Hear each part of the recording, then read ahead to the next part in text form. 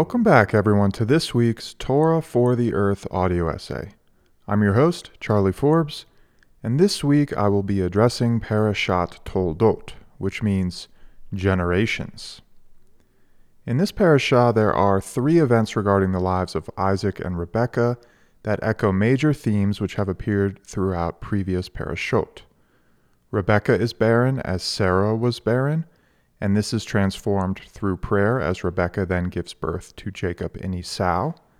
Isaac is faced with a famine, as was his father Abraham, but instead of descending into Egypt, Isaac is told to go to Philistia and settle in Gerar. There, we encounter the third wife-sister narrative from Genesis, where Isaac, fearing for his safety and mimicking Abraham's ruse, states that Rebekah is his sister, which leads to an involvement yet again with Abimelech. The title of the parashah, Toldot, or Generations, is also connected to the birth of Jacob, who is to become what biblical scholars refer to as the eponymous ancestor of the Israelites, or the ancestor who will carry forward Israel's name. The first line of the parashah is an interesting line, and I like to read it to you because it really encapsulates the essence of the synergy and interplay amongst generations. The line reads as such: Ve'ele toldot Yitzhak ben Abraham, Abraham holid et Yitzhak. And these are the offspring of Isaac, son of Abraham. Abraham begot Isaac. A similar literary tactic is used here, as we saw in the opening of Parashat Noach, whereby the offspring of Isaac are mentioned without naming Jacob and Esau, before naming Abraham and continuing with the story of Rebekah's pregnancy. The Torah is alluding to an intergenerational dynamic that is forged within a non-linear matrix of human action.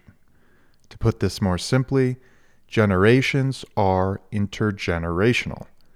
The Torah has an interesting way of playing with the effects of action that are unbound by time and space, and this is encapsulated within the opening line of this parashah, which relays the order of the patriarchs in a non-linear fashion.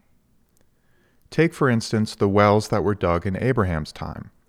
These would then influence the geopolitical disputes that unfold over the control of water with Isaac after he is forced to relocate during the famine.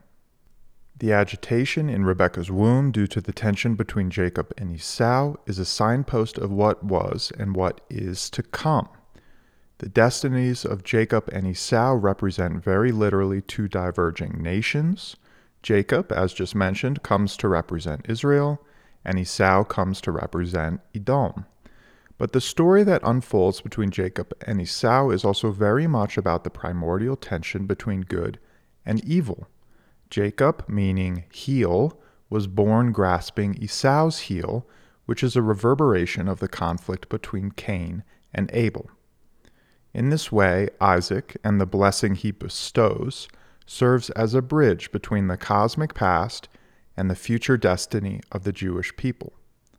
Toldot, or generations, is pointing to the importance of the past and the importance of the future in guiding our actions, yet making the distinction between eras to heal generational patterns. The most straightforward environmental message in this parashah revolves around the dispute over the wells. After a famine forces Isaac into new lands, Isaac actually flourishes, and we are told that he, quote, sowed in that land, and in that year he reaped 100-fold, end quote. Following this passage, the Torah relays that the Philistines envied him, that being Isaac, and commentators on this passage emphasize that the envy was directed at Isaac, not at his wealth. This is an important distinction because one would imagine that in a land where water is scarce, Isaac's ability to tap into his father's wells would allow him to produce wealth from the land. If one controls a limited resource that is essential for survival, one controls the potential for survival off the land and can consequently extend that control into other spheres of influence. This would explain the desire of the Philistines to fill up Isaac's wells with earth and to force him away into a new space to find an alternative source of water, even at the expense of their own ability to draw water from those wells. An argument could be made that the Torah is offering a teaching regarding our treatment of natural resources in times of conflict. Water, particularly fresh water, is a critically limited resource, and to sully it during times of war jeopardizes the ability of future generations to live off that land. In modern times, the issue of our treatment of water is a primary concern. Tragedies such as what happened in Flint, Michigan, or documentaries like The Devil We Know regarding the health effects of Teflon on local water systems are bringing attention to the contemporary water crisis and its impact on human health and the environment. On one level, the Torah is urging us not to defile natural resources during times of conflict, or any time for that matter, because everyone suffers, not just those immediately involved. We should never compromise an essential resource to obtain a political end. As I mentioned, the Philistines took issue with Isaac's person, not with his wealth. Abimelech even says to Isaac, quote, "Go away from us, for you have become much mightier than we," end quote. Rashi states that, quote, wells symbolize the spiritual wealth that is hidden beneath the layers of human smugness, materialism, and laziness. Wells represent a quest for spiritual riches that lay beneath the surface. End quote. The Torah is teaching us that Isaac's mightiness was a consequence of his righteousness, not due to his control of natural resources. Even as the narrative progresses and more conflict ensues over wells, Isaac continues to relocate until he finds a water source over which there is no conflict, and this is Rehoboth. One could make the argument that wells, or access to resources amidst a struggle, are the result of a search for new solutions. Isaac was forced to abandon wells that his father dug, and even some wells of his own, to avoid serious conflict. But this message has a double meaning. Isaac kept moving until he found access to a well, which very literally meant access to water and a resource for survival. But the Philistines were attacking Isaac's spiritual wealth and his capacity to find supplementary sources of water, which symbolized supplementary reservoirs of spiritual strength. The message here is quite simple. Water security is a primary issue and will always be a concern across generations. In our day and age, this is becoming more and more evident as our treatment of water is severely impacting the environment, which has had ramifications for human health. But the issue of water is related to our relationship with God. Natural resources are critically limited, and unless we find a way to persevere beyond the varieties of solutions related to political ends, we will never be able to balance our own needs with a variety of spiritual progression that brings balance into the world. If the first environmental message has to do with water, then the second environmental message of this parashah has to do with animals. For this, scholars in the field of animal studies have looked to the story of Jacob and Esau, and I will add that there is incredible potential to have this story be the subject of study when considering religion and ecology. The qualities they displayed at birth, their personalities, Esau's sale of his birthright to Jacob, and Rebekah's scheme to secure Isaac's blessing for Jacob, all enmesh the symbolic creation of Israel with what Ken Stone refers to as, quote, the constitutive importance of companion species, end quote. Ken continues, in short, the presence of animals structures Jacob's story, and hence the story of Israel's origins and identity from the beginning. In the events leading up to Isaac's blessing, Esau is asked by Isaac to, quote, go out into the field to hunt game, end quote, to make a meal. Upon hearing this, Rebekah commands Jacob to go out to the flock and to, quote, fetch 2 young choice kids of the goats, end quote, so that Isaac could be deceived whilst Esau is gone. It is important to note that as both Jacob and Esau came of age, their personalities correlated to the variety of animals they worked with, and reflected variegated forms of masculinity. Even at birth, Esau was described as red and hairy, and became one who knows trapping, a man of the field. Jacob, on the other hand, was a smooth-skinned man and was described as wholesome and abiding in tents.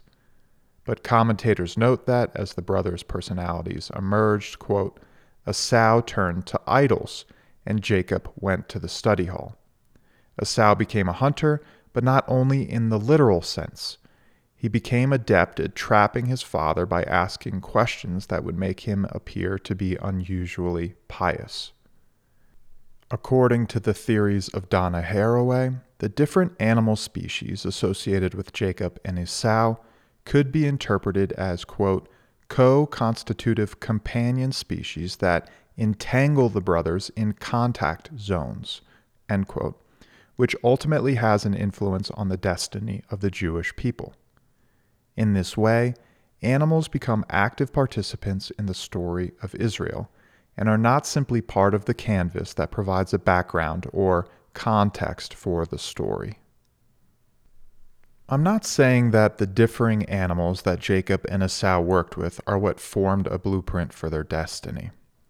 Rather, the animals exaggerated or exposed their existing constitutions and the divergent moral directions they would choose to encourage. I do find that while Jacob is associated with domesticated animals and Esau with wild animals, both require varying forms of subsistence strategies. Ken Stone notes that the 2 young goats, which Rebekah asked Jacob to bring in from the flock, were most likely used for eating because, quote, young males don't contribute milk, reach a good size within 2 or 3 years, and are not needed in large numbers for reproduction with the herd, end quote.